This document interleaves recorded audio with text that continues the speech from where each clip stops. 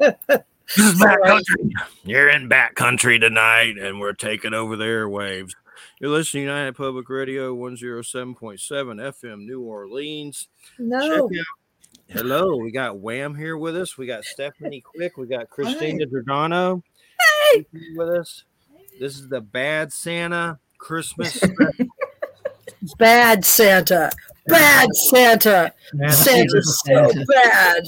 That's Billy Bob Thornton. The first one's really good. The second one, they really messed that one up. I don't know what happened with that one. But anywho, check out Dead Sky Publishing. They have a lot of weird splatter westerns. And if you want to check out their new Weird West anthology with Joe R. Lansdale and Al Going Back, you can check it out at Dead Sky Publishing. Basically, it's kind of like just a free-for-all, a Christmas party, the last show of the year. And just briefly, coming up January 5th when we return is Eric Grimsrud about your, I know so many of you love Trump, so this whole show is going to be about Trump being the Antichrist and then Napoleon. Sorry. And then Napoleonic, it's okay, a Napoleonic type figure, much like Napoleon or Hitler, and you can see it in his little squirmy little eyes. But that's going to be a whole show, and Eric's broke it down to Trump to mean Mabus, and it's creepy. Like there's something to it. But to each their own. And then we got Neil Donald Walsh, Conversations with God, and that'll be our second show of January when we come back. And still scheduling. So Christina Giordano, that's right. The third week we got her for a show in the guest capacity, and then after that is the Satanist dude. Satanist dude. Dun, dun, dun, Satanist dude. Satanist dude. Creepy. I have to act like Geraldo Rivera during that one, and that's not easy for me. But so what's up, Stephanie? Oh, there's one last thing I want to say. Mm-hmm. Lately, I've dealt with a lot of Scrooge-type personalities in my life, and I don't want to name names, but it revolves around my work at a site I work at and I post content for. This dude just hijacked their bonus and used it to save a preacher to pay his court costs and was like, there are Scrooges out there. I'm going through the Christmas Carol right now. There are people who make money off the backs of other people and don't believe in trickle down. And this guy, luckily I get my regular pay, but I'm $3,000 in bonus for that he's taken and hustled off to some weird, I don't know, it's just insane.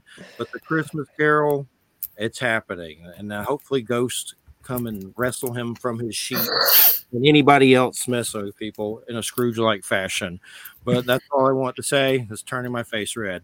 But so what have you been up to? What's Stephanie been up to?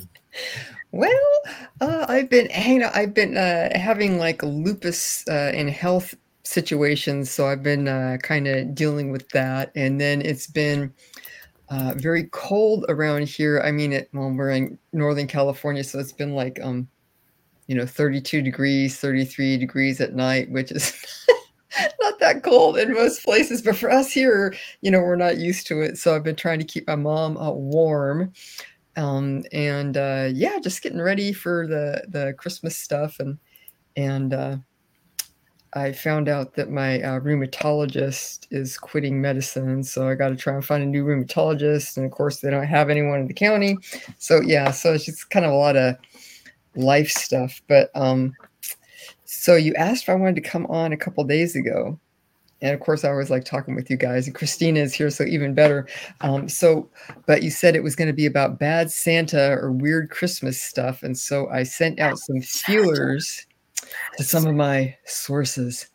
And I got some weird stuff going on. I don't know. First of all, there's speaking of naughtiness around Christmas time, I have a friend from college. Naughtiness. Mariana Perlaki.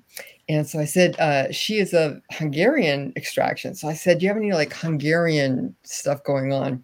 So she did a little research and asking around, and she found It's kind of like a folk custom, and you have a lot of these folk customs that are like divination around times when the veil is supposed to be thin, right? So Christmas, it's like the darkest night coming up, and solstice and everything. So there tend to be a lot of these kind of ghost and divination rituals. But they have a ritual that you can perform if you are a young unmarried girl and you would like to know who your husband is going to be. So what you do is on Christmas Eve, you get ready for bed, but you just put on like a shirt, like no underwear or pants or anything. And you get a broom in your bedroom and you start sweeping from the outside part of the room and sweeping in and in and in and in and in. And then when you finally get it, so you swept all in the center of the room, you look out your window and you'll see your future husband. And I'm thinking that, I don't know. I mean, you could say that like the sweeping is putting you into a trance and clearing all the obstacles from you and everything. But a part of me wonders if it's just like, okay, if everyone knows about this, then you get like all these weird perverts running around looking like young girls' windows to see if they can see them, like, and just a shirt. First thing I thought of was Salem's Lot with the little kid floating at the window. The Salem Lot. So I don't know how current that is or anything, but it's possibly charming, possibly felonious type of felonious. The weirder, the better. Tradition. Yeah. So I got some other ones. Well, we may as well go there immediately. So I was talking to. So do you want to hear about the spectral pig that was possibly, or do you want to hear about spectral pig, or do you want to hear about the Yule logs of the Catalan area of Spain? Spectral pig. Sure. Okay, we'll go with the pig first. Yeah, sure, because there's a pig thing happening. There's a pig in the room. There's a pig in the room. Exactly. This is kind of, well, maybe disturbing for her, so you may want to hold her little ears.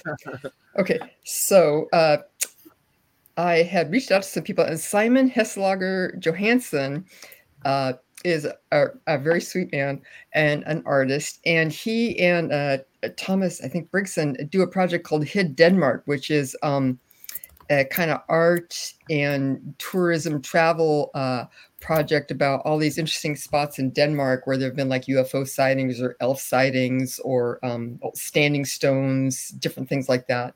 So it's a lot of fun to go check it out. They have pictures and descriptions and maps, and then Simon makes a lot of drawings and paintings of these events as well. So it's fun. So he told me about something from their area. It's called the Glosso, or what's it called? The glowing sow, I think. Basically, Carl Schuker is a blogger, and he talks about a lot of these like strange cryptids and animals, like winged cats and stuff.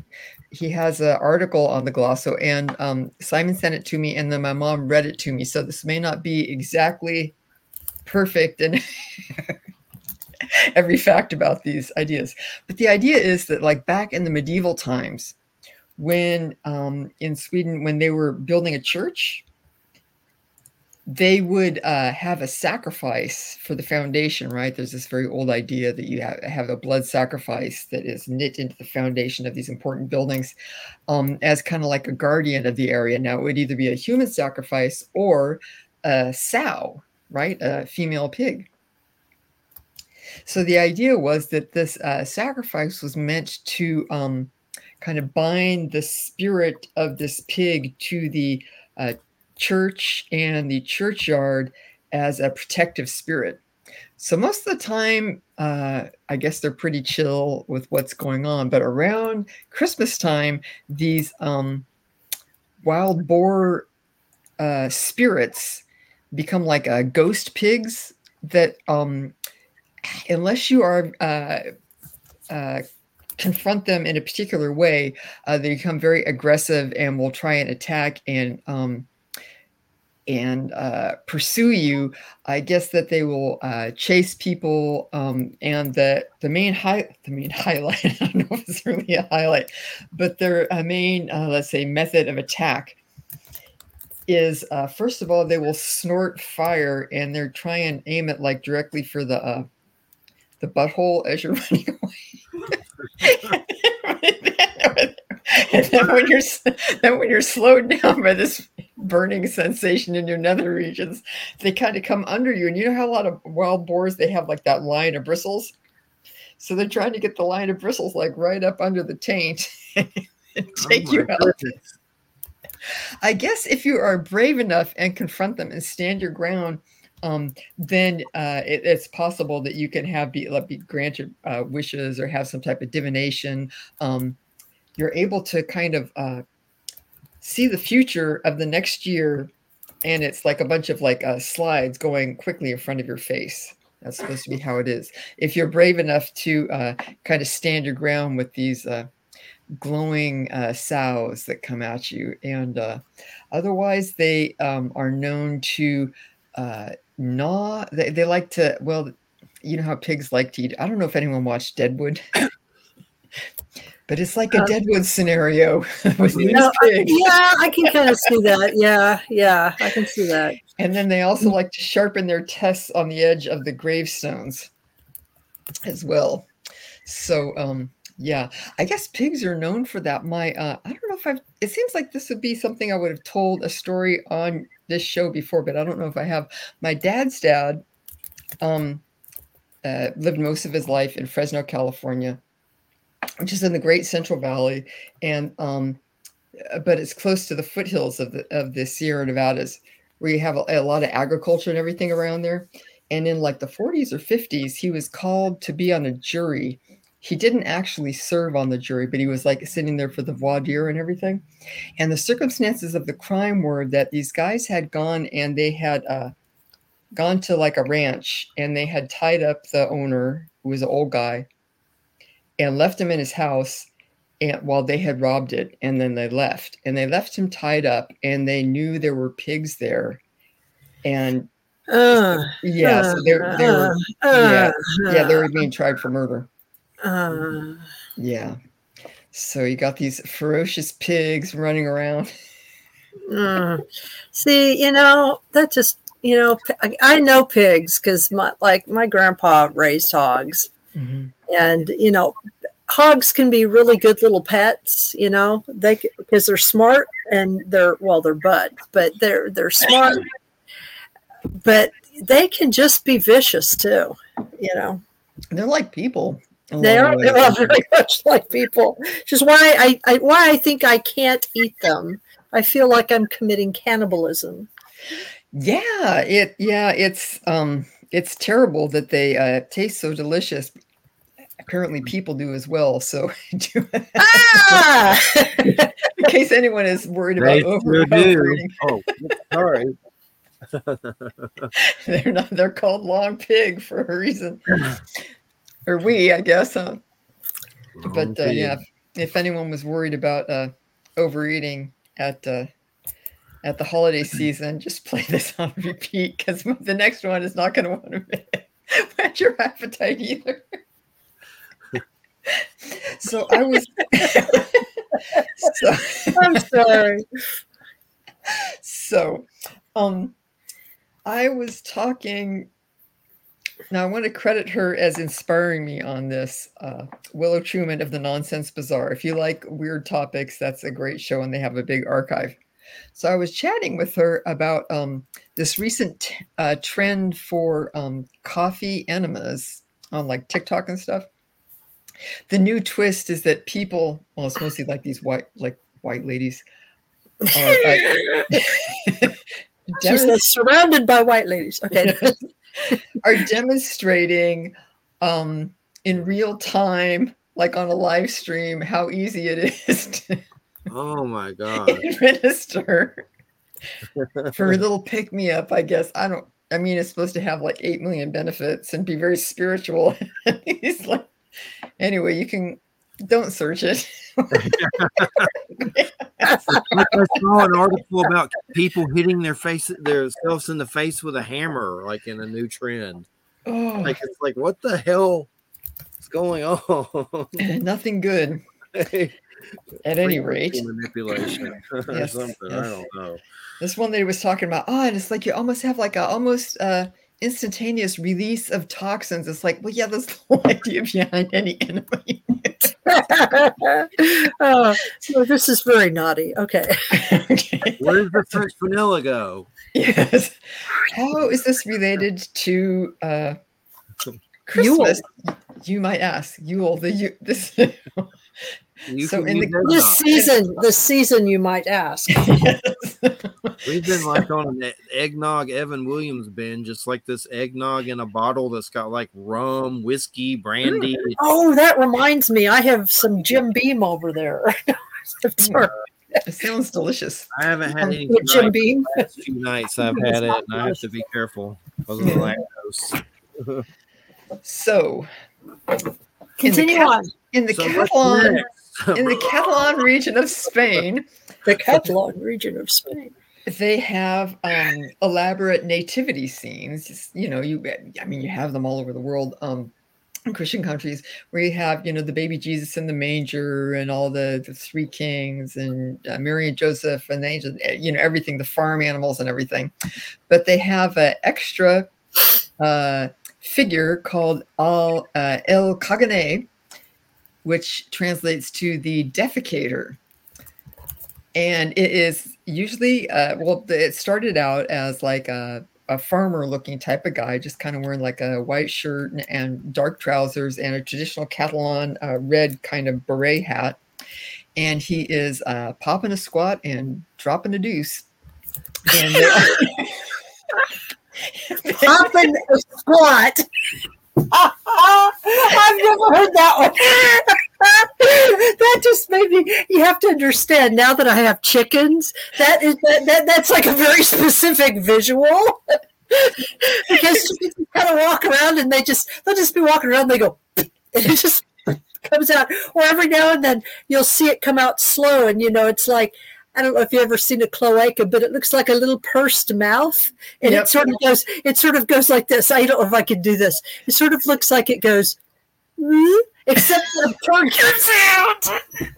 It's really funny. It's like you have the funniest butt ever. And not only an eggs come out of there. Oh my God. Well, this is a naughty time. This is paranormal, quasi paranormal, paracloacal. Paracloacal. Boy, that cloacal.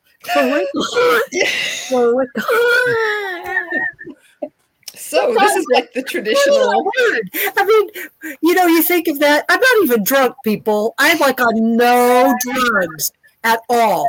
Is this the Christmas spirit?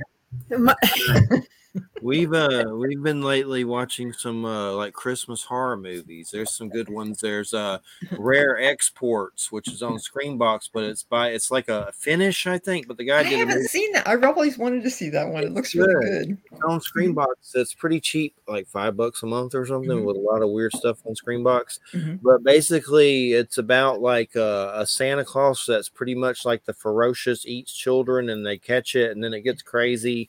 It's definitely insane, and like one of those that you should like watch every December.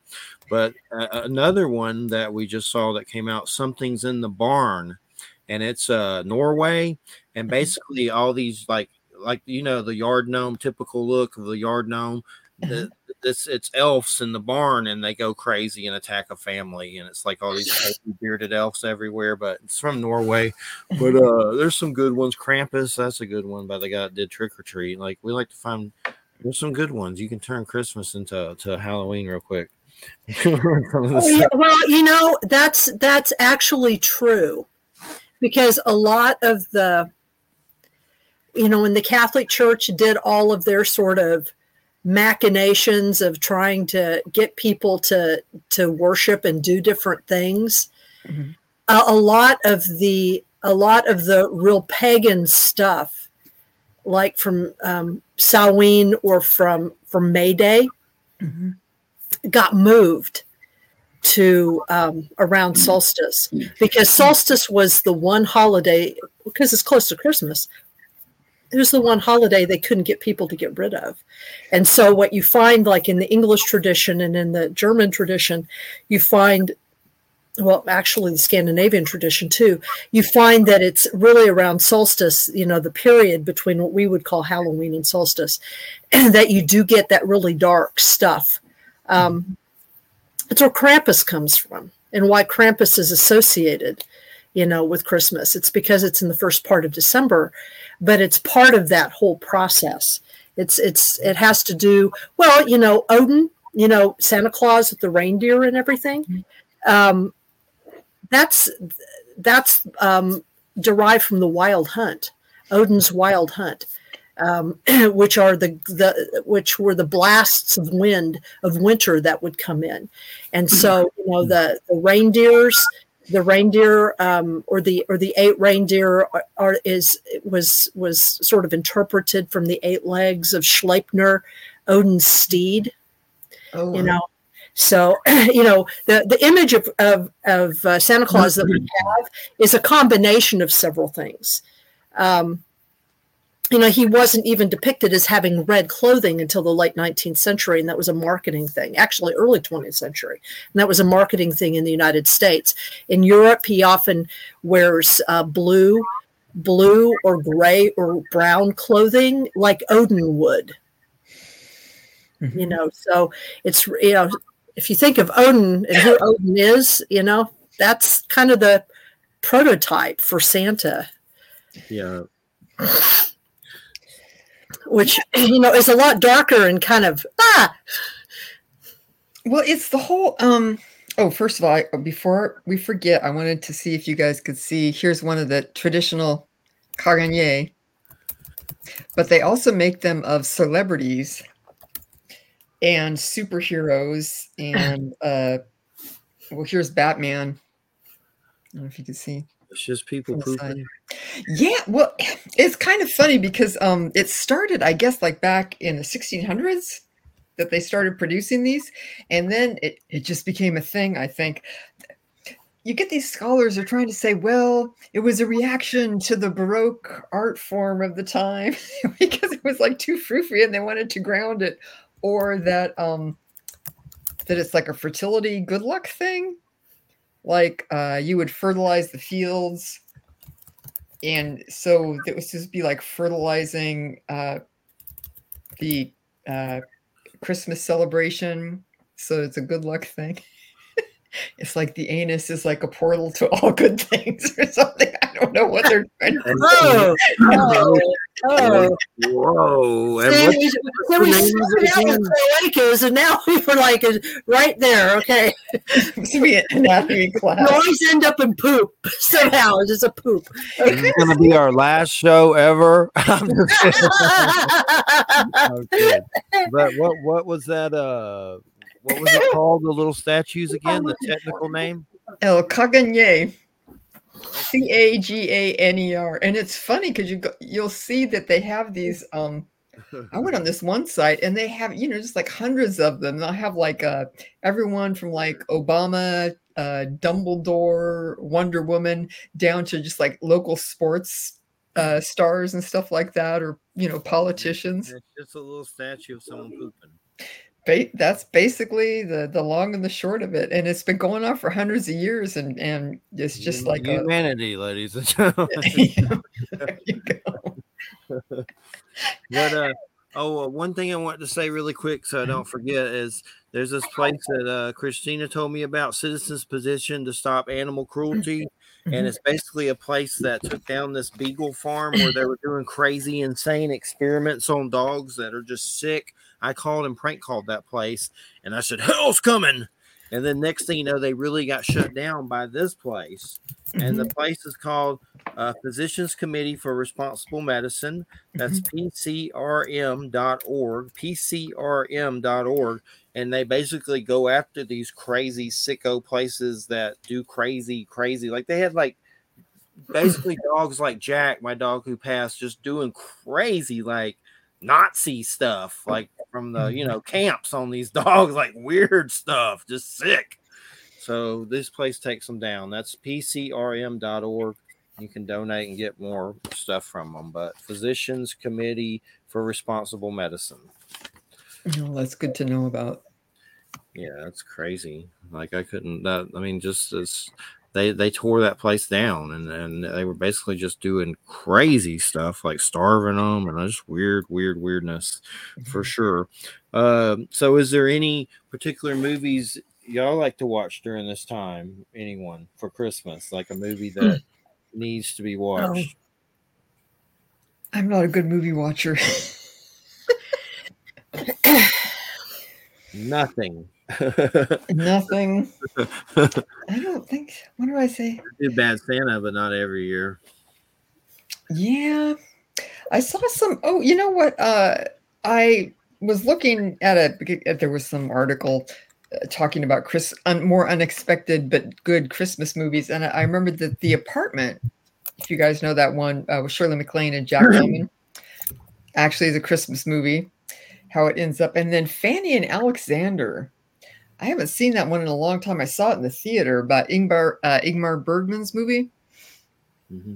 And it's basically it's very much about his childhood and possibly foreshadowing your guest coming up in January, Jeffrey. But it's the Fanny and Alexander is like him and his sister and their little kids, like pubescent, and their mom and dad run a theater troupe.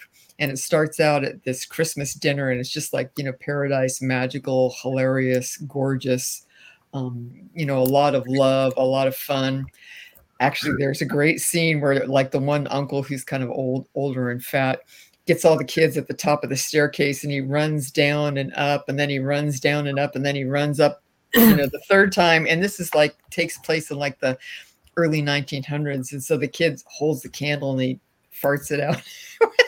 See more butt stuff. It's just a theme. I don't know, but yeah, and of course the kids. This is like the highlight of their lives in this movie. But so it's like very paradisal. Then his father dies unexpectedly, and his mother ends up marrying this guy, and it's up in I guess he's Swedish, Ingmar Bergman. Very austere, fundamentalist, abusive man, and it's just like goes from like heaven to hell, and then he dies in a very terrible way, and they're reconciled with their larger family and stuff. But yeah, it's a really good Christmas movie, and it is very dark and dealing with like the dark side of religion too. So what's it called? Annie McPhee? Fanny and Alexander by Bergman. Yeah, it was one of his last movies. Actually, yeah, I've heard of that. Actually, I haven't. It is really good. Yeah, it's gorgeous. It's beautiful. I mean, obviously, but very lush, very austere. He dies in a really awful, horrible way. But yeah. So yeah, that's a good one. But other than that, I'm not. My mom and my husband watch a lot of movies and a lot of TV, and I'm just like not a good person that way. And recently, Stephanie and Wham, we saw that weird Bigfoot post on Facebook. Oh yeah, I was trying to, I tried to look up those people, and I don't see anything on there about them. So I was wondering if it's like AI or is it a real dude? Like I don't know. I have no idea. I mean, it sounds like something. I mean, you read enough reports and you see enough of what people post online, and I would believe that someone would post that. But yeah, it was like what basically they felt the spirit of Bigfoot, and it was like Jesus Christ, and then that spirit of Bigfoot asked them to put on some Christian songs, and they felt blessed. According to a giant a lot of Bigfoots came and they had like a Christian jamboree and played Christian songs. I think someone made it up, but that's why I was trying to find the account. So I mean, maybe like a 1% chance it's true. I don't really know, but my first reaction to it is this BS. But What's weird though, you can't find the accounts anywhere or any of those people. Like they don't exist. So it was just weird because the Bigfoots were like Zorf, and they were calling them. That's right. Great name. And it's like somebody's tripping. But and the Bigfoots want to listen to Christian gospel. Like that's the first I've ever heard of that. Like put on some Christian music. It's me, Zorf. It's a Bigfoot. Yeah. Zorf. Yeah. Most of the time, I hear these preachers talking about if you say Bible stuff to them, they go away like they're Nephilim or something. So it's a different point of view that I usually am not used to. Yeah. Pro-Christian Bigfoots, but I mean, anything's possible. Who knows? But what's weird is there's no accounts. So yeah.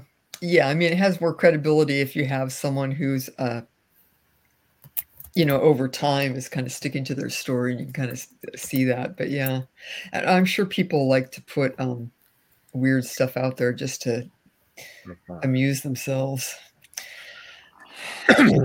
That's one of the things that I was thinking about this show, because of course I always like to have a theme.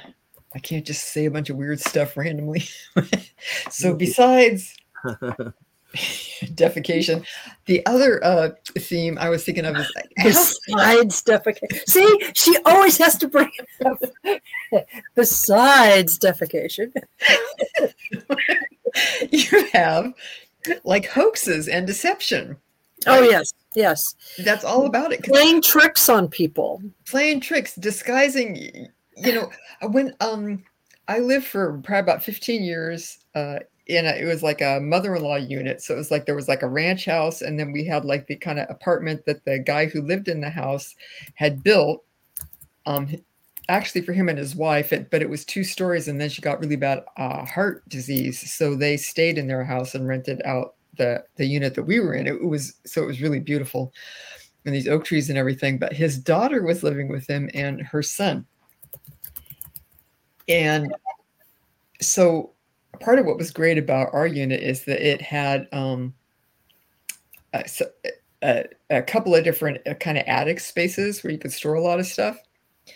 So every year for when Christmas would start to come around, Kevin, Doreen's son, would have, his regular presents. Then he'd have his Santa presents.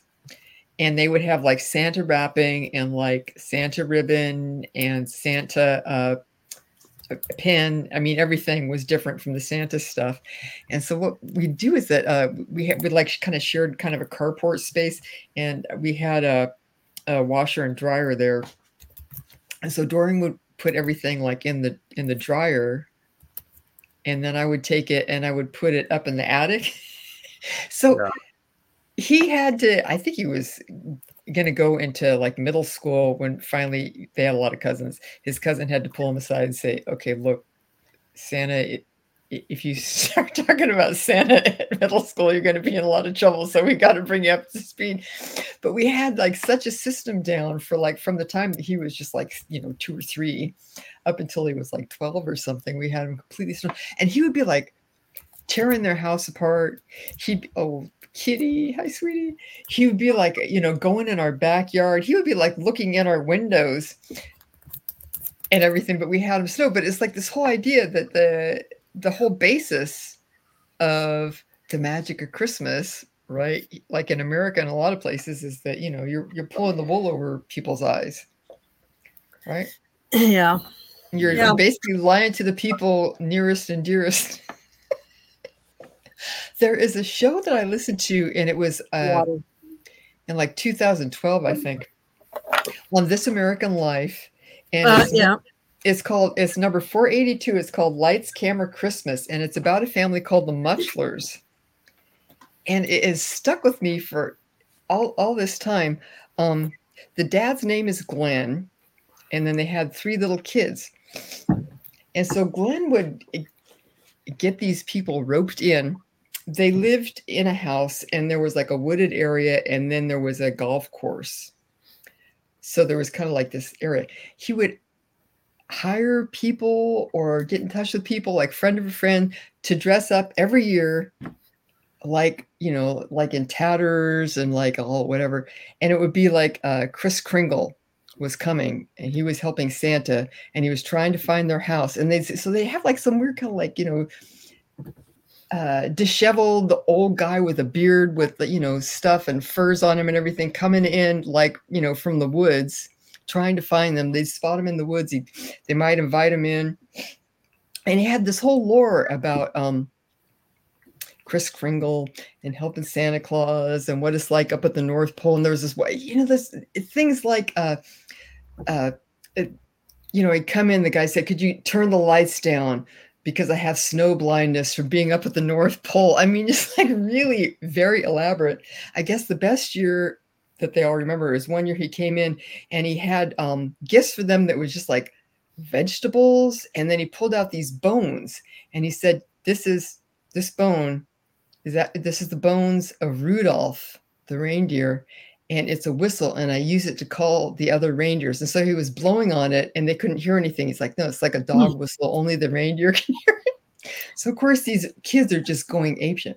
So it's like this huge, elaborate thing. However, now the two kids that are younger, a boy and girl, they ended up enjoying it and liking it. But the one kid, Adam, really bought into it. He would argue with everyone until he was like 13 or 14 at school. He'd get in fights and everything about Santa. And then when it finally came out that, this was just like a holiday thing, he fell out with his dad. He was like in his 30s when this was recorded. And he's still like, the people that you love, that you trust the most, were lying to you for like a decade. He's still not over it. And the thing, too, is that his dad won't admit. He's like, well, things happened. You have an experience.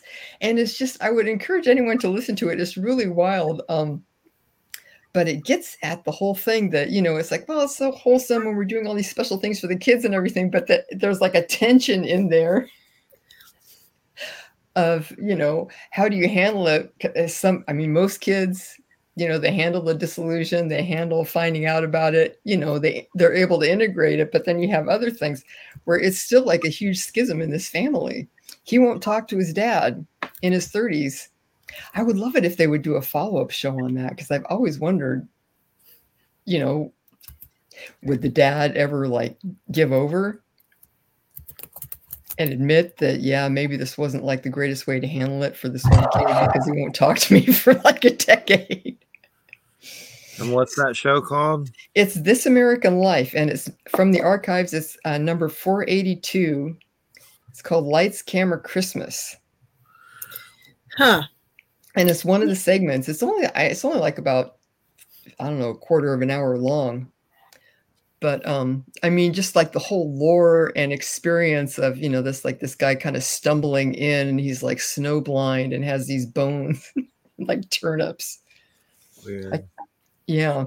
But then also that, how it handled, how it ended up shaking out in this family, that it was just like this huge betrayal, is how this one son puts it. Which is terrible, because like the other two kids are like, yeah, it was like super cool. We really loved it. So sounds interesting for sure.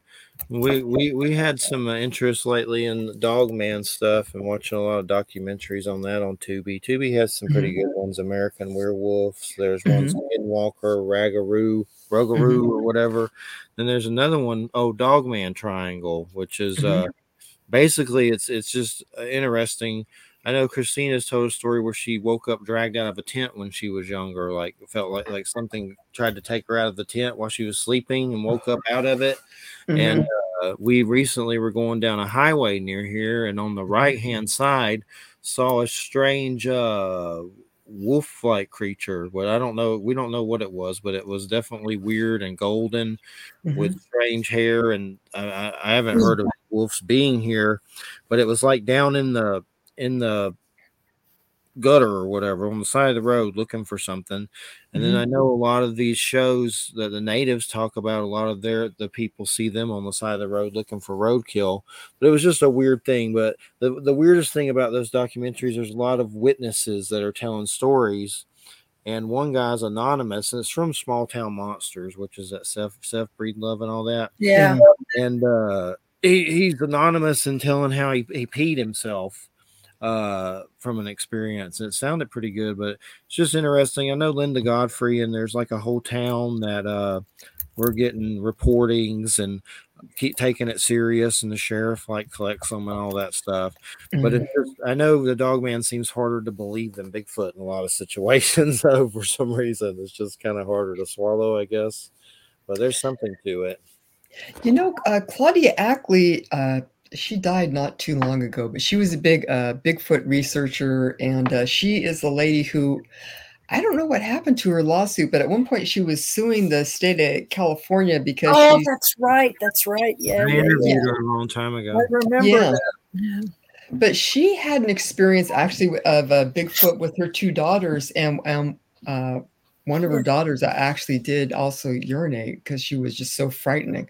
And it was interesting because I was listening to one interview that Claudia did about that experience, and she was talking about how they could see the Bigfoot running, and it was running like through duff, like dried leaves. She said you could see it running, but I think it was like you could see it running, but you didn't hear what you would expect to hear with the crunching and kicking up of the leaves. So I thought it was interesting because that kind of points to like more of a less physical Bigfoot, but she was just reporting what happened and what she experienced. She wasn't trying to make it like fit into one particular pattern or another, and she was very big on that there was a physical element, a physical threat. So I was really sorry to hear that she passed, but I think something like that really shows you that something has happened to scare someone that bad. So how did she pass? I thought I heard heart attack or something weird like that. Something strange. Yeah, I didn't hear. Yeah, I don't know. But yeah, she wasn't super old. Yeah. So I feel for her family. And then Rosemary Ellen Guiley, Linda Godfrey. There's been a lot of those situations that are weird. Yeah, David Perkins. That's what I was going to say. David Perkins, that one kind of wrecked me a little bit. I guess I didn't know that he was ill. Yeah. Because he, like, right before he died, like the week before he died, he and I had a conversation online. Yeah, he was he was one of those people that I always try and hold him up as like a way to interact with and treat people who have these interests, because he was always very very thoughtful. And if he was having some type of conversation somewhere with a bunch of other people, and he felt like I would be interested or would have something to contribute, he would make sure to tag me. And if I didn't say something, he'd say, Stephanie, blah, blah, blah, and I thought, he had, many other exciting people to talk to and everything, but, he would cultivate people who had a similar interest, even if he didn't have like the big names or whatever. And it made a big impression on me. I thought he was very kind, and he just, he liked trees and nature. He was a real interesting guy and admirable too. So yeah, it was pretty, awful. But, did you want to tell your story about the tent, Christina? About the tent? Yeah, tell the story about the tent. I can. I feel odd because I told that last time. But basically, I didn't wake up, thankfully, being dragged out of the tent, because that would have been more traumatizing. But I woke up with half my torso outside of the tent, and I knew that was odd enough to know, being raised how I was by a hunter and so on. Anything that would have pulled me out would have woke up other people in the tent, probably sadly eating me and not dragging me out. So it was a very weird situation. So, but even at the time, I thought it was probably a Sasquatch. I don't know why that came through my mind. How old were you? What that was? I was in junior high, and I was at Mingus Mountain in Arizona, which is supposed to be a very, all of the U.S. is, but very like Native American spiritual where even my mom, who's part Cherokee up there, heard drums play once where there wasn't anybody there physically, at least, like playing, but she heard them. So there's something to it. I don't know. And what was your about the wolf that we saw? Whatever it was we saw that was weird. Well, basically that night we were supposed to do the show together, and the guest canceled, and so we shifted gears and decided to go run over to Walmart and do some business we needed to get done, as always. Like, let's go do more work. Anyway, so last thing I wrote down on the paper, where again, there's no such thing as a coincidence, right? There's synchronizations, or trying to get you to see, I think, stories and see that things are very similar. But wrote down dog.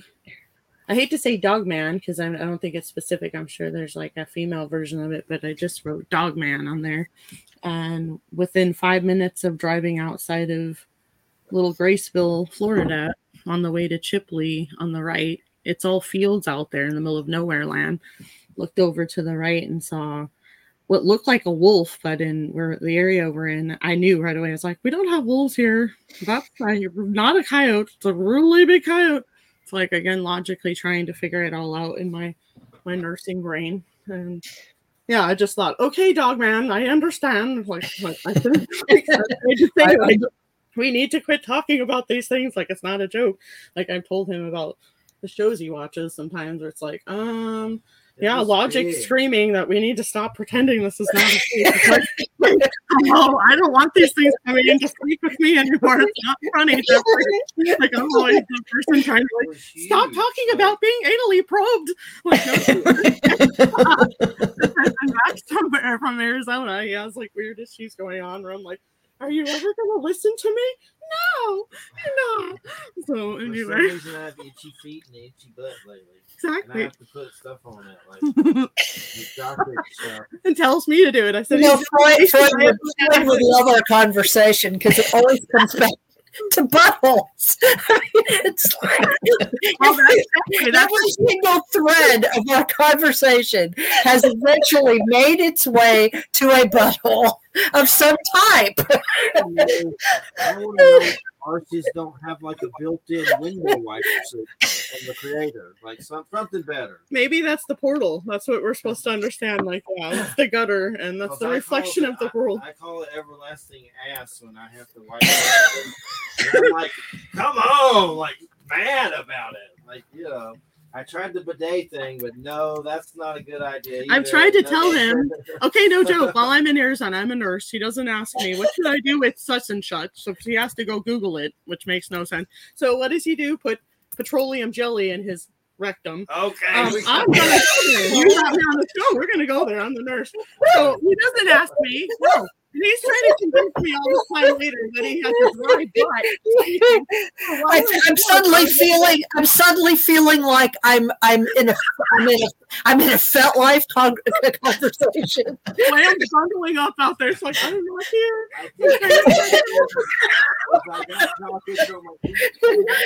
Me, I said, don't put petroleum. Do not petroleum in your butt, Jeffrey, to try to fix swamp butt. And the only thing going on with it, my butt.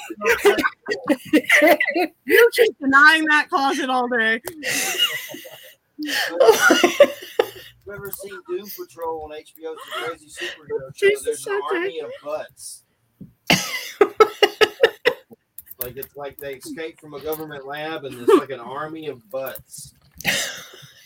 But, and Jeffrey does like watching shows with very weird things. That's all I'm going to say. He makes me go, what the heck? And I never thought I would say that. And then he doesn't go down my what the heck door. No, a lot of times there's shows that I don't realize what they are, and then they are. Like, there's this movie called, trying to take like, back what state was that movie? The Sinful Dwarf. Like, it's some crazy movie about it's like a Norwegian, like, weird movie that's from the 70s, and I saw a dwarf on the poster, and I was like, well, this looks interesting. It turns out it's like a weird porn, like, from the 70s. The dwarf's, like, doing stuff with his cane. I'm like, what the hell is this? but look it up, the Sinful Dwarf, or not. Yeah. Maybe I'm trying to figure out all the downloads he found when I wasn't here. this is basically the show of things not to Google. Oh yeah. Yeah, I'm not even going to. I remember I'm in this one group that's called. Oh, what is it called? This one Facebook group that's called. I can't. What is it called? Something about. Hold on. I have to look it up. It's something about something about a suitcase, but we'd have to burn the whole suitcase instead, or something, or this one. Satan shuffles papers. Well, I don't even have a form for this one. That's. Oh, here it is. There's a lot. This is the name of the group. There's a lot to unpack here, but we should burn the whole suitcase instead. That's the name of the group. And at one point, somebody posted just a link and said, "Don't go to this link or you will be sorry." So, of course, what did I have to do? I got on my VPN and went to the link, and I was sorry. Yep. It was basically FetLife for people who have sex with animals. And it was like, I don't want to know this. I don't want to know this. I immediately left. Well, my favorite is when you have these, kind of fetish posts that show up. Like they used to do this a lot on Reddit. It's like, it'll be like unpopular opinion. And, it'll be someone posting about some kind of fetish thing, but it's like kind of plausible deniability. And so you get all these responses where people are trying to interact with this idea in good faith. And then at a certain point, someone goes and checks this person's profile and they're like, oh my God. I know. It's true. Yeah. Yeah. So, I've been guilty of that. It's like the whole goatsy thing, which if anybody, some people in the internet universe will know what that is, and some of you will not. And I'm not going to tell you if you don't know. It relates to the show's theme, though, however. Yeah, it does in an odd sort of way. Yes, it does. It does. Which, interestingly enough, this topic that we have set first. Yes. I actually got an interesting request. You saw the interview that I did with Leilani.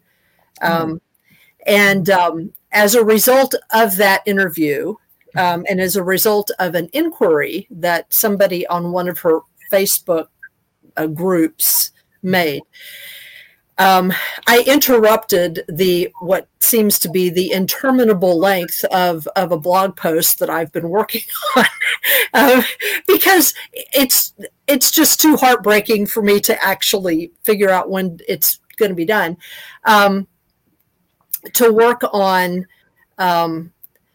something that I actually know a fair bit about. Mm-hmm. But I've just never talked with anybody about it.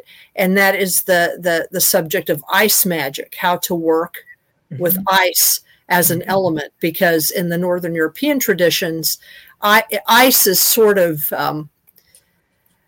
it's sort of understood, at least in the occult practices of groups like the Brotherhood of Saturn, the Fraternatus Saturni, that Stephen Flowers talks about, and the Dragon Rouge and some of those German groups. Ice is really, and certainly in certain rune groups, ice is seen as kind of like a fifth element. Okay. And certainly ice and icy things figured intensely, obviously, in the mythology and lore and folklore, even, and magic of folklore magic of Northern Europe.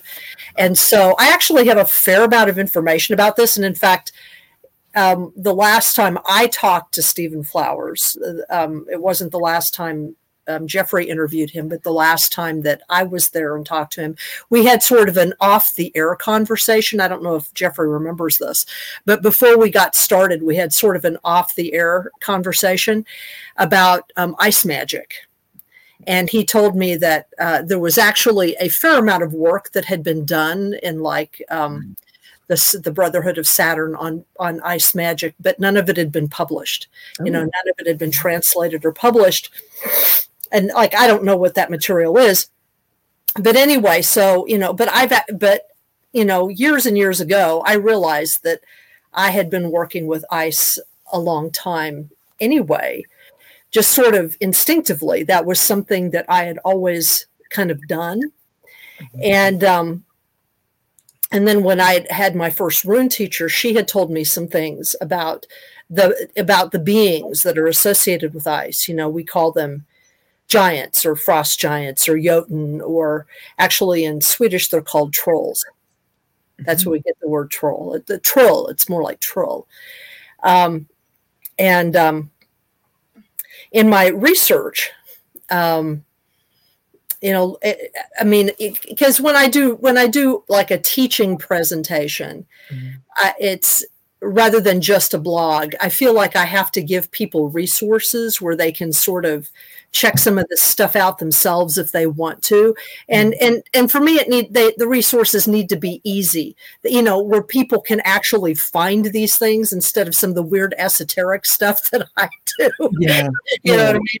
Yeah. And there's this woman, she's a YouTube influencer, and she's an artist, and her husband is a silversmith, but they live in a rural area of Sweden. In a small village, outside of a small village, and she does this her name is Jonna Yinton, and she does these really beautiful, she's also a photographer, these really beautiful film montages and photos and sound recordings of ice and of just the kind of the landscape that she lives in northern Sweden, which is very rugged and very intense. Like there's this, the village is by this big lake, and in the wintertime, when it freezes, and of course it's far enough north that, for 3 months out of the year, the sun never sets, and it never really rises, at the darkest and lightest times of the year. And she goes out there in the winter when that lake starts to freeze over, and she takes audio tape of the sounds that the ice makes. And it's really creepy. It's really interesting. So she kind of leads you through the different seasons and some of the holiday stuff, like around Christmas. That is some of it, which is very clearly pagan in origin, like Saint Lucia Day, where the woman leaves the house and walks around wearing a crown topped with candles. Yes, to bring the light back in. But there's this one video of theirs where they talk about how they only hear this mostly in the wintertime. They don't hear this so much in the summer. But behind their house, they live outside the village, this very tiny village, near where there's a blacksmith that lives near them. But behind them, there is this huge forest. It's massive. Her husband sends up a drone.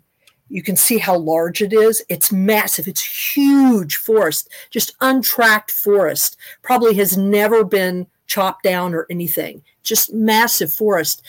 And they talk about how it's really creepy in the forest, and that in the wintertime, you can hear voices coming out of the forest and really strange sounds. And so they've begun a project where they go out into the forest at night for a little bit and set up recording instruments and to see if they can capture any of it. But apparently they've tried to venture into the forest and they can't stand it after a little while because they feel like there are beings that are watching them.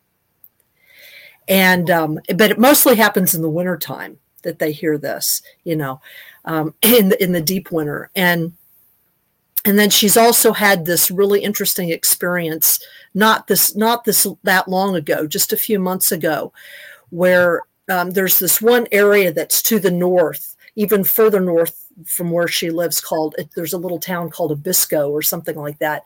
And it has these really interesting mountains that have been sculpted, obviously by glaciers at some point. You know what I mean? Huge when the whole area was nothing but, covered by ice caps. And she had this really strange experience where she was looking at these mountains, and they're beautiful because they're sculpted in these really odd ways, and kind of almost looking unworldly. And she does a really good job of showing them. This is all on YouTube, by the way. So her name is Jonna Jintin. It's JONNAJINTIN, I think, or TON. Anyway, if you just say her first name, Jonna, you'd probably find her. But she had this experience where she was looking at the mountains, and all of a sudden she felt them. She felt them humming in her head.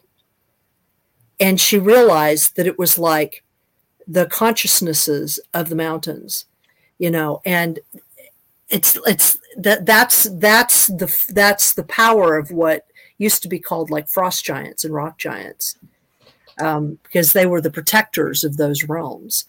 And and that's, just like the indigenous people here where I live, you were told that in the wintertime, you were not to go out wandering around in the woods or in the mountains by yourself, not just because of wolves, which were there, and European wolves are bigger than North American wolves, but because there are other beings that live in these places.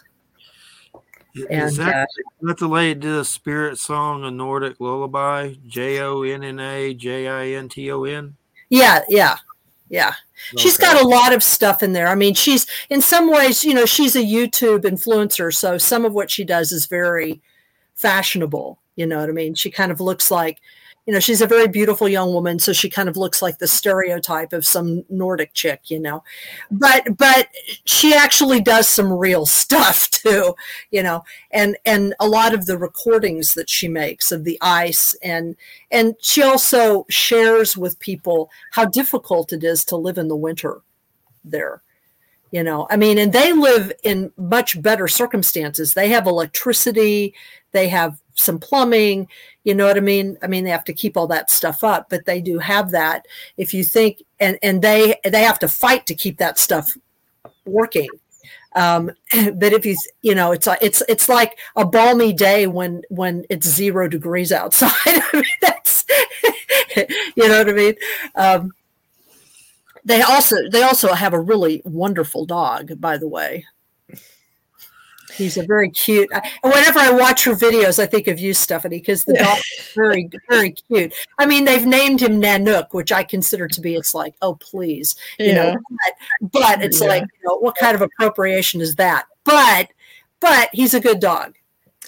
That is, speaking of resources, if people want to read about sense of place and mountains and spirit of mountains, there is a fantastic book, Living with a Wild God by Barbara. Oh, and I'm blanking on her last name.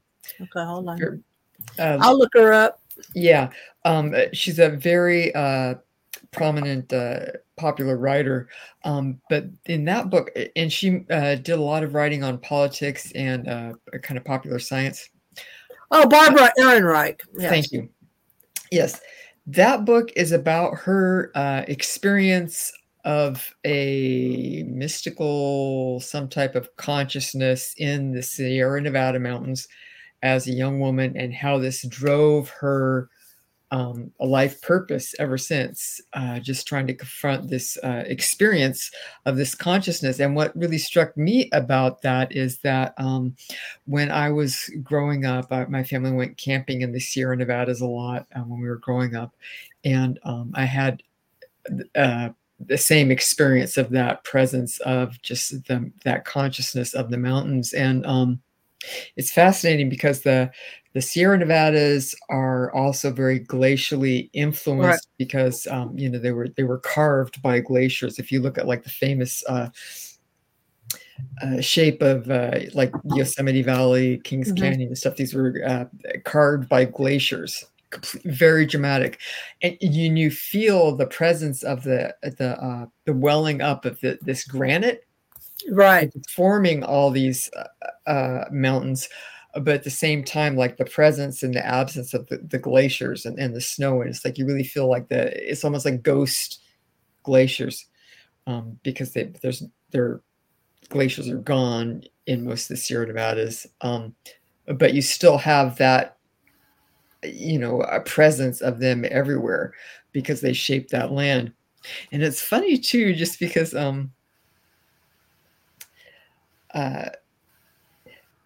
different approaches about the forest.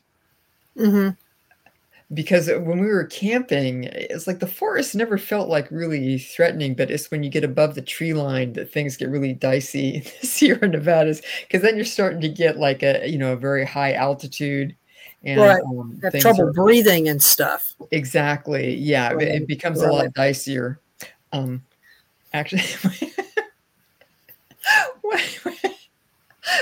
I'm going to tell a story that is kind of terrible. But it fits with our theme. My brother is a big outdoorsman, has been for all his life. Now he works as a fly fishing guide. Many years ago, he was, and this is like before GPS and everything, where you had to, it was more like a compass and maps. He was hiking up in the backcountry of the Sierra Nevadas, backpacking. And one morning he got up and he was above the tree line, right? So it's just like, bushes and stuff around, and he was on this thing. And so he was kind of doing his morning stuff, and he sees two women that he doesn't know. They're like, "Hi, how you doing?" He's like, "Hi, how you guys doing?" They're like, "Well, we're lost. We've been lost for a couple of days. Do you know where you are?" He's like, "Yes, I know where I am. He's like, "Can you help us?" He's like, "Yes, I can help you get sorted and everything." And they were like, I don't know, he's just like some guy. I mean, he doesn't look like super scary or anything. He's like a big guy, but it's like these two women were just like glommed onto him like right away. They'd been lost. They were completely turned around. They were panicking. It's interesting, when you talk about people who get lost, I think this kind of speaks to that they were just like immediately, okay, you're going to help us. How desperate you can feel when you get lost, it was like, I don't know, like 10,000, 12,000 feet or something. And they've been lost a couple of days. So they're like, okay, you're going to help us. He was like their knight in shining armor. And he's like, okay, just let me finish what I'm doing. And they're like, okay. And they're just like, won't take their eyes off him, which, as it happened, he was popping a squat. They're just like waiting for him to be done. And of course, it's like at altitude, so you get dehydrated and everything. So it's kind of like, twiddling your thumbs. But he helped him out, which I think speaks to their desperation, that you just see some guy you don't even know just like hauled off the side of the trail. You're like, help us. Spooktacular. But he did, because he's a stand-up guy. Well, no, the reason that that's really, really funny to me is that, and I've talked a little bit about this before. I can't remember where. I think it was with Barbara Fisher. My favorite set of stories, like, I've got several different types of favorite indigenous stories, but some of my favorite ones are the ones that are Hopi stories about Grandmother Spider, because the way that grandmother spider is this really powerful entity. She's like the most powerful entity, like for the Hopi. But you always meet her, or you frequently meet her in the following circumstance. When you're going to the bathroom, oh my gosh, and you're in the middle of it, and you hear a voice that says, and you're thinking about a problem. I mean, what's fascinating about these stories is that whenever this happens, the person who is going to the bathroom is always has some problem that's occupying their mind, which tells me that the whole phenomenon of thinking on the toilet is not unique, to the West. It's so funny. This is a sync because when I was talking about the apartment that we lived in that was built for Carol, and Carol said, I always get all my greatest ideas on the pod. Right. Well, anyway, in these stories, they'll be thinking about whatever their idea is and doing their business, and they'll hear a voice that'll say, could you move over a little bit? And they'll look down, and grandmother spider is appearing to them as one of those trapdoor spiders. You know what I mean? And because the trapdoor spiders hang out in those places where the bathrooms, where they go to the bathroom, because that's where the bugs hang out. And so that's so basically she'll be like, finish up, and then when you're done, first she's saying, don't poop on my house, and then she's like, when you're done, put your foot, come down and see me. And the person's always like, I can't, the opening's like this big, tiny little opening. And she'll say, just put your foot down here and twist your foot. And so you do. And it's just like flu powder and Harry Potter. All of a sudden, you're down in her house. And then she like tells you exactly what you need to know. Like if you need to go see grandfather rattlesnake for some issue, she knows exactly where to find him, exactly what offerings to give him, you know what I mean? It's just because she created all of it, so she knows everybody. So there's this one story about this kid who wants to help his village because his village is being attacked by like this ogre, by this monster. But nobody thinks that he can do anything about it because he's kind of short and misshapen and ugly. But he doesn't want, he wants to try to do something in order that people will think better of him, basically. So that whole thing happens to him, and she sends him on this. Well, and this ogre has carried like all these people away, these beautiful young women away and these men away. And so, but grandmother spider tells him like who's been doing it and where he lives and what he needs to do. And I mean, the way that the story unfolds, it involves it's just bizarre. It involves shape shifting and somebody having sex with somebody else until they kill them. I mean, it's like one of these stories where you're like, oh my God, but then at the very end, he gets the girl and liberates all the people that haven't been eaten yet by the ogre and his wife, because that's what the ogre and his wife were actually doing, was capturing people to eat them. And it's just, I love these monster stories. That's so wild. And you only tell these stories again in the wintertime, after the harvest, when it's raining or there's not anything to do, not very much to do. I mean, here in the Northeast, you were only to tell stories like that around this time, during the darkest time of the year, because that's when all the beings that you're talking about are asleep. Yeah. So you can talk behind their backs. You can talk behind their backs. Otherwise, they're going to hear you talking, and they're going to come, and they're going to, they're talking about us. So they'll come to your door. like Christina, the dog man. Yeah, exactly. I want to get back to the ice magic, because one of my favorite, because it's related to the aurora, One of my favorite books is Seven Gothic Tales by Isaac Dinesen. And one of my favorite tales in that book is The Supper at Elsinore. And it revolves around, now she was a Danish author, and this is taking place in Denmark, kind of in the Edwardian era, but also kind of outside of time, because this story revolves around like a folk tale that they're in the town of Elsinore. There's a river that runs through it, and on some winters the river will freeze over, and when the river is frozen like that, then you can receive visits from ghosts.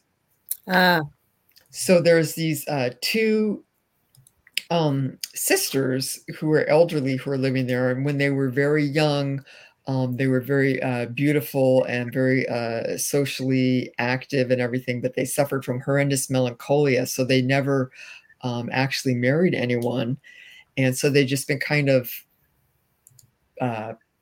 existing kind of outside of time, and that, you know, like never buying anything new or whatever. For like many decades, they'd had a very dashing brother who broke many hearts, you know, very handsome, athletic, charismatic, who had disappeared when he was young. And they never knew what happened to him. So they've been kind of in this state of suspended animation for decades. And then one night, one winter, the river is frozen over, and one night they're sat down to supper, and the ghost of their brother comes and visits them. And he had gone on to go out and be a pirate and do all type of exciting and terrible things. You know, he'd like lived a very active physical life and died due to murder or something terrible. So there's that contrast, but then the supper ends when you can hear the ice starting to break up, and you hear the cracking of the ice.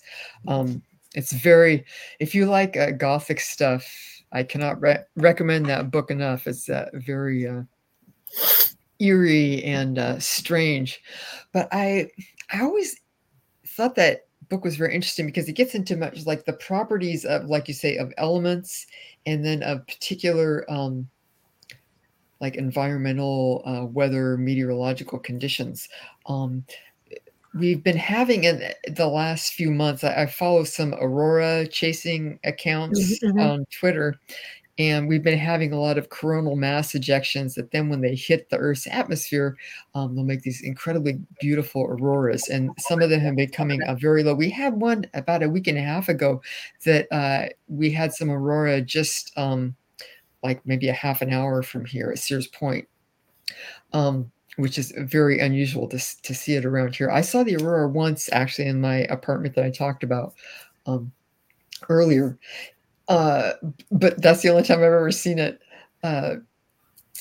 Anyway, what's interesting to me, a lot of people have noticed this, is the relationship of sunspot to kind of psi expression, right? You're going to get more telepathy, more synchronicities, more PK, more ghost reports, possibly UFOs. All this type of stuff will tend to kick up when you have the increased sunspot activity. And I've known a number of people online who have been having some sync storms recently with all the aurora activity. But interestingly for me, I have a guy I know online who a very nice, very creative, who has like an ongoing kind of a mystical and erotic relationship with his girlfriend who had died a number of years ago. And he lives in an area where it's like, I mean, it's pretty taboo in most areas. He lives in an area where it's very taboo. But we talk and stuff. He's a very creative, fun person. But part of his problem is that he can only experience like a connection with her at certain times. And at other times, it's kind of like you're thinking, but that person is not there. I mean, I think it's just like, you know, in physicalities. I mean, sometimes things don't work where you can meet up with the person for whatever reason. But it was about a month or two ago, he had a visit from her unexpectedly a nice connection with her. And within like 24 hours, he had met a woman. And she mentioned that she also has an ongoing relationship with her husband who is deceased. And she had a visit with him like in the same amount of time. And this was when they were having auroras right over where he was living intensely.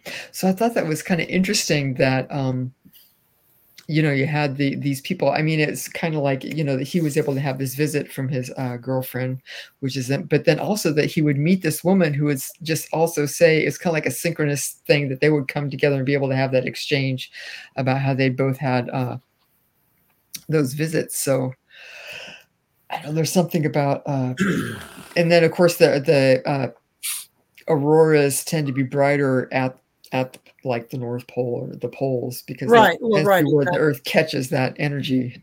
So this Yona that I was telling you about, she has some amazing footage of the aurora borealis, which I've never actually seen in its full spread. You know what I mean? I've seen like where I live, it's not uncommon for if you're out of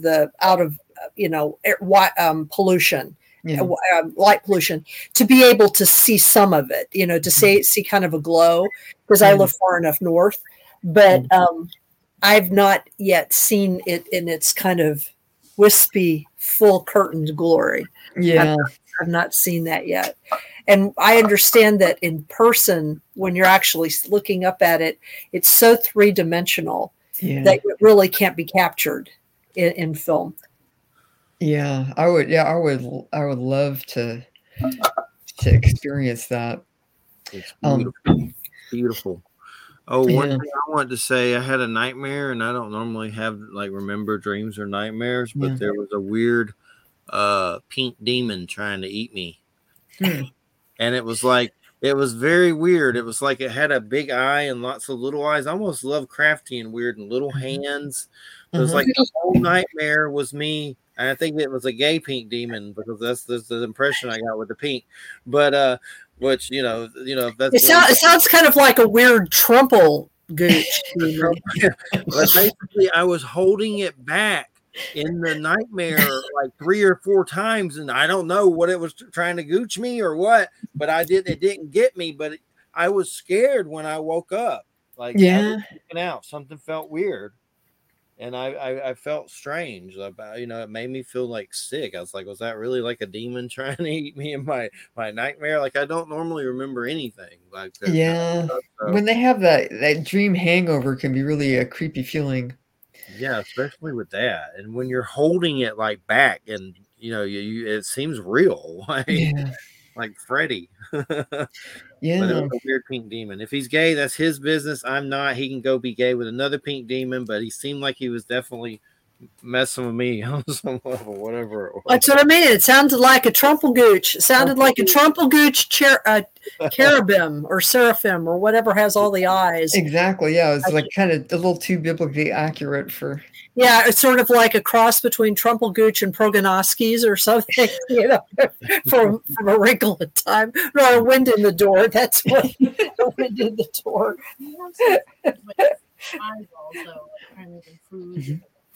Yeah, I don't like food with eyeballs. And I might these are kind of like a fear that we're taking. Food with eyeballs.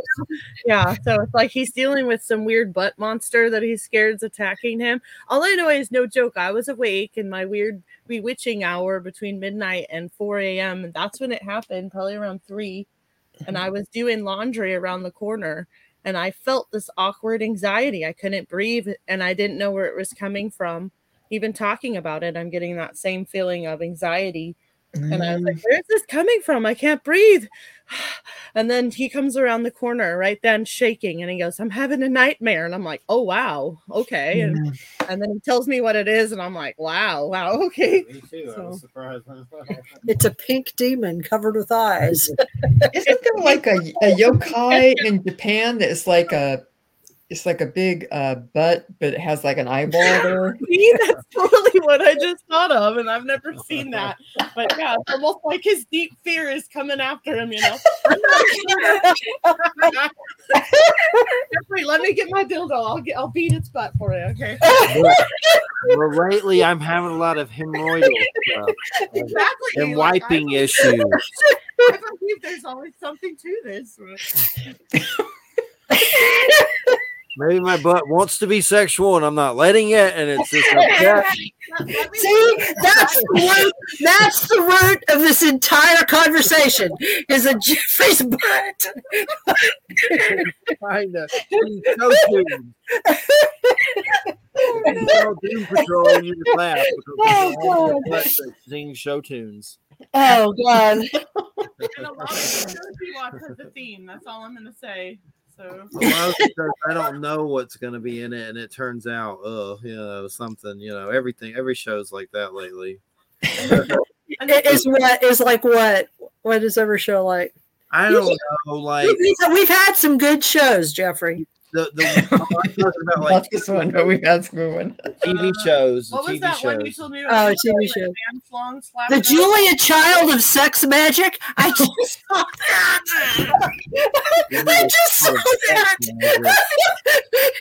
I can just see Stephanie's like, oh. Who's the Julia Child of butt magic? You know what I think? It's a reflection of the earth and what's going on. I will never see you the same again. Why did I just see that? How long has that been up there? Did you put that up there? Or did Jeffrey put that up there? It's been my Twitter handle for years because because I got on Twitter, like I didn't have any followers or anything, and like my mom and my sister and my brother are on Twitter, and my mom and my sister are both, well, my brother too, they're all like really good cooks, really good. My sister's been like professional baker for a lot of her life and everything, so it was just kind of like a way to differentiate you from the kind of making fun of, kind of a joke for my family, but then it stuck, and then I forgot it was there, and then more people thought it was hilarious. But I do believe what I like about Julia Child is that she started becoming more prominent when she was older, but she has this great attitude that if you just want to put in the time and learn and practice, that you're going to be able to come up with these techniques and dishes and experiences that are enjoyable for you and whoever you're sharing them with, instead of like feeling like, well, especially at the time she wrote, it's like French cuisine, it's like you have to go someplace special and spend all this money, and well, you might not, whatever. She's like, no, you can do this for yourself. And so I like that approach to for sex magic, especially because then people have that agency. People get so hoity-toity about sex magic, and sex magic can be pretty basic. I will never forget. Like I used to watch her show, and she would film some of her mistakes, and one of the funniest things I ever saw was she was doing some kind of a dish with a really big fish, and she was going to show you like how to fillet a fish, and so she had this, like, I don't know if you saw it, it's like a massive tuna. I mean, like, it was a ginormous fish. It was probably 3 feet long. It was huge, and she wrestled it up onto her cabinet, or where she was going to do it, and she flipped it up there, and it got away from her and went right the garbage pail. And she just handled it. She goes, well, whoop, and then she just picked it up again. It was just, but it was just the reaction. It was great, Yeah, and I suppose that's a great approach to sex magic. It's like, well, that didn't work. Okay, let's try this one over here.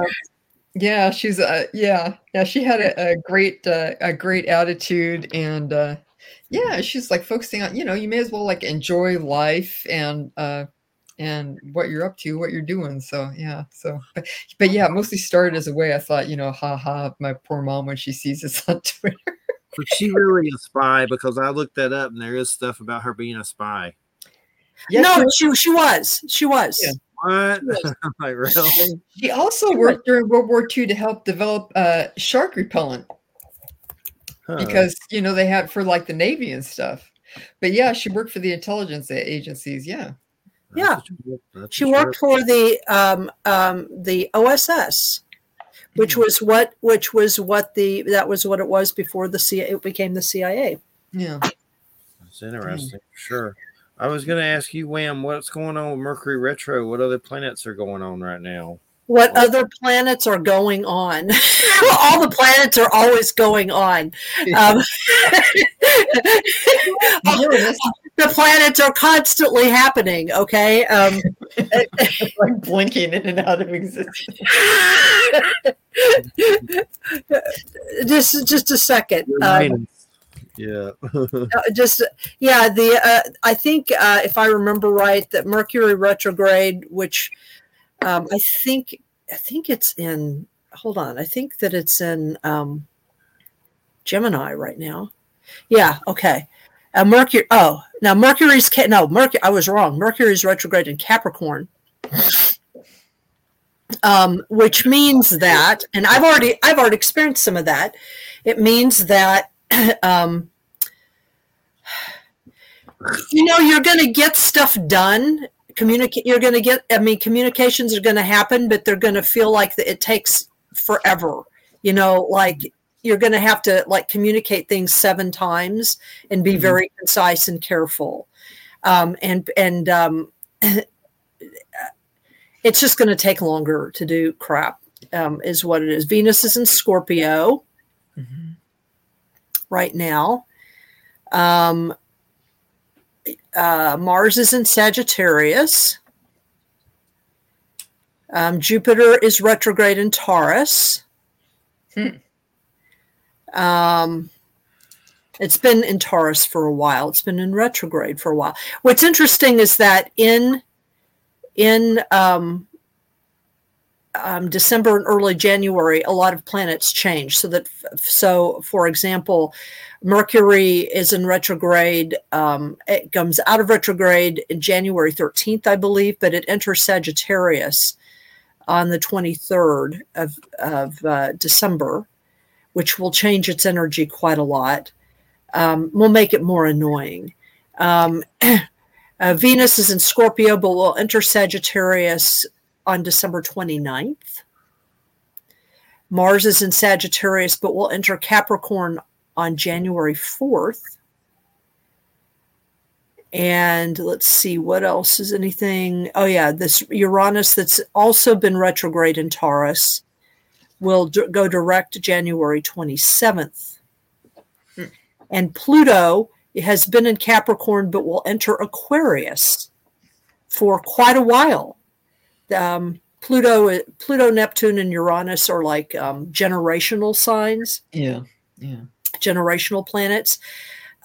So Pluto has been in Capricorn for a few years actually now, but it will enter Aquarius on January 20th. And I would imagine, I'm just going to guess, but I would imagine that there's going to be some major political issue or change around that time. Trump, Hitler.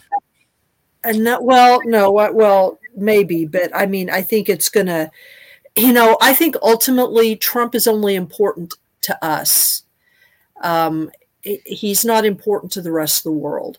I'm talking about stuff that's going on in the Middle East, stuff that's going on in the Ukraine. I'm talking about stuff that actually has bigger world import than Mr. Tiny Penis Man. Because I think that he exaggerates his importance and we exaggerate his importance, and that's part of the reason why he's a problem. Amen. So that's kind of what's going on at the moment. Is it usual for that many planets to be in retrograde? Yeah, that's normal. It's actually very normal. It's more normal for planets to be in retrograde, at least one or two, than for them not. It's more unusual for them to be all direct. Mm-hmm. There's almost always at least one in retrograde. And the Mercury, this last Mercury in retrograde, this is the last one for a little while. The one that we are going in right now. There's usually 2 or 3 a year. Mm-hmm. And I don't know about you, but this year I have the Mercury in retrogrades. Usually they don't bother me too much. I just can sort of ignore them. But for some reason this year they've been a little bit more, and I mean a little bit more marked in the sense that it's like very distinct things have happened. Like when Mercury went retrograde this time, it was like I just had these bizarre things happen that didn't make any sense whatsoever. Mm-hmm. And the more I tried to fix them, the more they didn't work. So basically with one of the problems today, I just thought to myself, I'm not going to try to fix this. I'm not going to try to fix it. What I'm going to try to do is just kind of shove a little bit more energy at it and just start over. Mm-hmm. And it worked. Mm-hmm. I did exactly the same thing that I'd done before, and it didn't work. This time it worked. Mm-hmm. Who knows why? Yeah. Yeah, I had an incident like that this morning, actually, so that's kind of weird. And it had to do with communications, but not electronics. Mm-hmm. You know what I mean? It had to do with,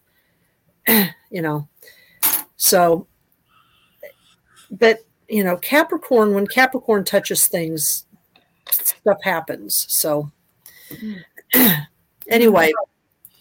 Well, now we're going to sing a Christmas song. Okay, go ahead. Hey, bells ringing. Da-na-na-na. Da-na-na. Da-na-na-na. Before the show ends, I have to add something. Being a Virgo and representing Mercury. Okay. Mr. Jeffrey, the Capricorn, he's got multiple good things about him, but he always tries to blame Mercury for everything. And it's like, excuse me, Mercury shouldn't be blamed because we're trying to bring up things that need to be dealt with all the time. Well, he's trying to run away from everything. So I'm like, let's deal with the things. Because again, you don't deal with it, right? It'll come back up again, even as a dream or a nightmare. Well, here's the deal, Mr. Jeffrey, man. I don't know that this is true, but if it is true what she's saying, here's the deal with Saturn. Saturn says that if you do the work, you will get the reward. So whatever work you're not wanting to do, you're actually keeping your reward from yourself. Mm-hmm. So, I mean, because I've got lots of Saturn in my chart. I mean, Saturn is like right up my butt since we've been talking about butts. Mm-hmm. And I have to deal with Saturn every day. Mm-hmm. And, I have Capricorn rising, Saturn and Capricorn in the first house. I've lots of Saturn. Mm-hmm. So it's like, if you do the work, you get the reward. When are they saying Saturn's going to lose its rings? Not during your lifetime, sir. We're talking millions of years. The rings are only a few million years old. I mean, when the dinosaurs were around, like the peak of the dinosaurs, I don't think Saturn even had rings then. The rings are temporary things. Temporary adornments. Huh? There's some discussion about it from science sites and stuff, but I didn't know how serious it was or whatever. Yeah. I think it was one of Saturn's moons and it got pulled apart. It got too close or something. I heard an ambulance, an emergency. I heard a whistling. I don't know what it was. We have one here. We're right next to the main highway up and down the valley here, so we always get a bunch of sirens going. Yeah, occasionally the fire alarm here, the fire station that we're right next to goes off, and then it'll sound like an air raid siren, like right outside the house. And I just want to say you're listening to United Public Radio 107.7 FM New Orleans, and we'll be taking a break after this show for a few weeks and be back January 5th with Eric Grimsrud for the Führershipper von Trumpelgut show. And then we'll have Neil Donald Walsh, Conversations with God, and then Christina Giordano, and then the Satanist dude for January. And then the Satanist dude. Yeah. And the big thing with, I'm glad to take a break. I get burned out. And the biggest thing I get burned out with is scheduling. Like, there's a lot of publishers that I've worked with for years, and they've never had any problems ever. They just stop talking to you. I don't know if they just say, we're not scheduling people right now, just ignore you. Like, I've had that happen a lot, and there's nothing bad that's happened. It's just, I don't know. It's just weird. It just happens, I guess. But then a lot of people being late for the show, not time zone mess ups. It's just, that's the part of it that's like, ugh, get burned out. Like crap. After 16 years of scheduling. Yeah. But it seems worse definitely this month for some reason. Like, it's just been a circus. But I got January figured out, so at least I got that. So what's going on for Christmas with you? What's going on with WHAM and Stephanie? We're gonna do celebration eggnog. We don't do Christmas. So, seriously, I think Alan's family is probably going to be in the vicinity, but I avoid them studiously, not because they are terrible people, because they are not terrible people, but I just really don't like Christmas. And so, I just really don't like the expectations surrounding it. So and I'm tired. To me, it's like I'm taking 10 days off, and I need to rest from my job, and I don't need to be dealing with lots of people or being expected to cook or, anything like that. So I'll probably do some kind of solstice thing, like the end of next week, because solstice is what, the 21st, 22nd, something like that. So I'll probably do something like that, and it'll be private, and then I'll be done. And then I will spend the next week having sleep and eat and Star Trek marathons and Battlestar Galactica marathons. And then I'll probably go visit a couple friends and have fun. And that's it. Cool. That sounds good. Oh, I wanted to say the Earth, just fun. The Earth has been chatting at us, and I've been enjoying it. I'm terrible at, I can't talk and read at the same time, which I feel terrible with because they have that capability on these things now. But I'm like, I can't do it. Oh yeah. There's the chat. There's the chat. The Earth has been chatting at us. Hi, Earth. Z Sun Dragon, the Earth. Protect and love the Earth, Jeffrey. Yay! And oh yeah. By the way, if you are all interested, it's Rachel. Hi. If you are interested in ice magic, I will be recording something about it this weekend, and then hopefully it will be done by the end of the weekend and I can put it up. It's not going to be like a regular blog. I may announce it on my blogs, but I'm not going to reproduce a transcript of it like I usually do, because some of this is not like a regular blog. This is like a teaching presentation. But if you want to kind of get into the spirit of all of that, when it's cold, this is what you do. When it's cold and the wind is up, you go outside. You go outside and you face the wind, and you allow yourself to get as cold as you can stand. And you listen. And it's good to take an offering, because that's how you avoid being picked up by the wild hunt. Frau Hilda. It's interesting you're talking about the wild hunt because, first of all, the Earth said that Shirame is the butthole eye yokai, so thank you. Thank you so much. Thank you. I'm glad someone knew that. I know, we're blessed. because we're just gonna have like it's terrible. We get like a box holiday meal from like Whole Foods or Safeway or something. Right. Yeah. Right. Which is fine. My brother might come down, but my dad and my bonus mom Doris came last weekend, and they have Swedish Valhund dogs, Pie, and then they have a puppy Ludwig, and these are dogs from Sweden. They're kind of like the ancestors to the corgis. They're like low. They look like real short, like German shepherds or something. Mm-hmm. They're an ancient breed, but they were bred to herd everything from ducks all the way up to cattle. Which means they have like these horrifyingly piercing barks. but they're really smart. They're great. They're gorgeous. They're very, very furry because they're up there in the cold. But I had known Pie since she's several years old, since she was a little puppy. But I hadn't seen her for quite a while. They came over, and with Ludwig, who's like the new dog that they have, and he's so mellow and sweet, and he's really beautiful. But it was so funny seeing Pie because she got so excited and she was like making all these unusual noises. I think she was trying to say, "I've missed you, and this is the new dog that you need to meet, Ludwig." It's really great.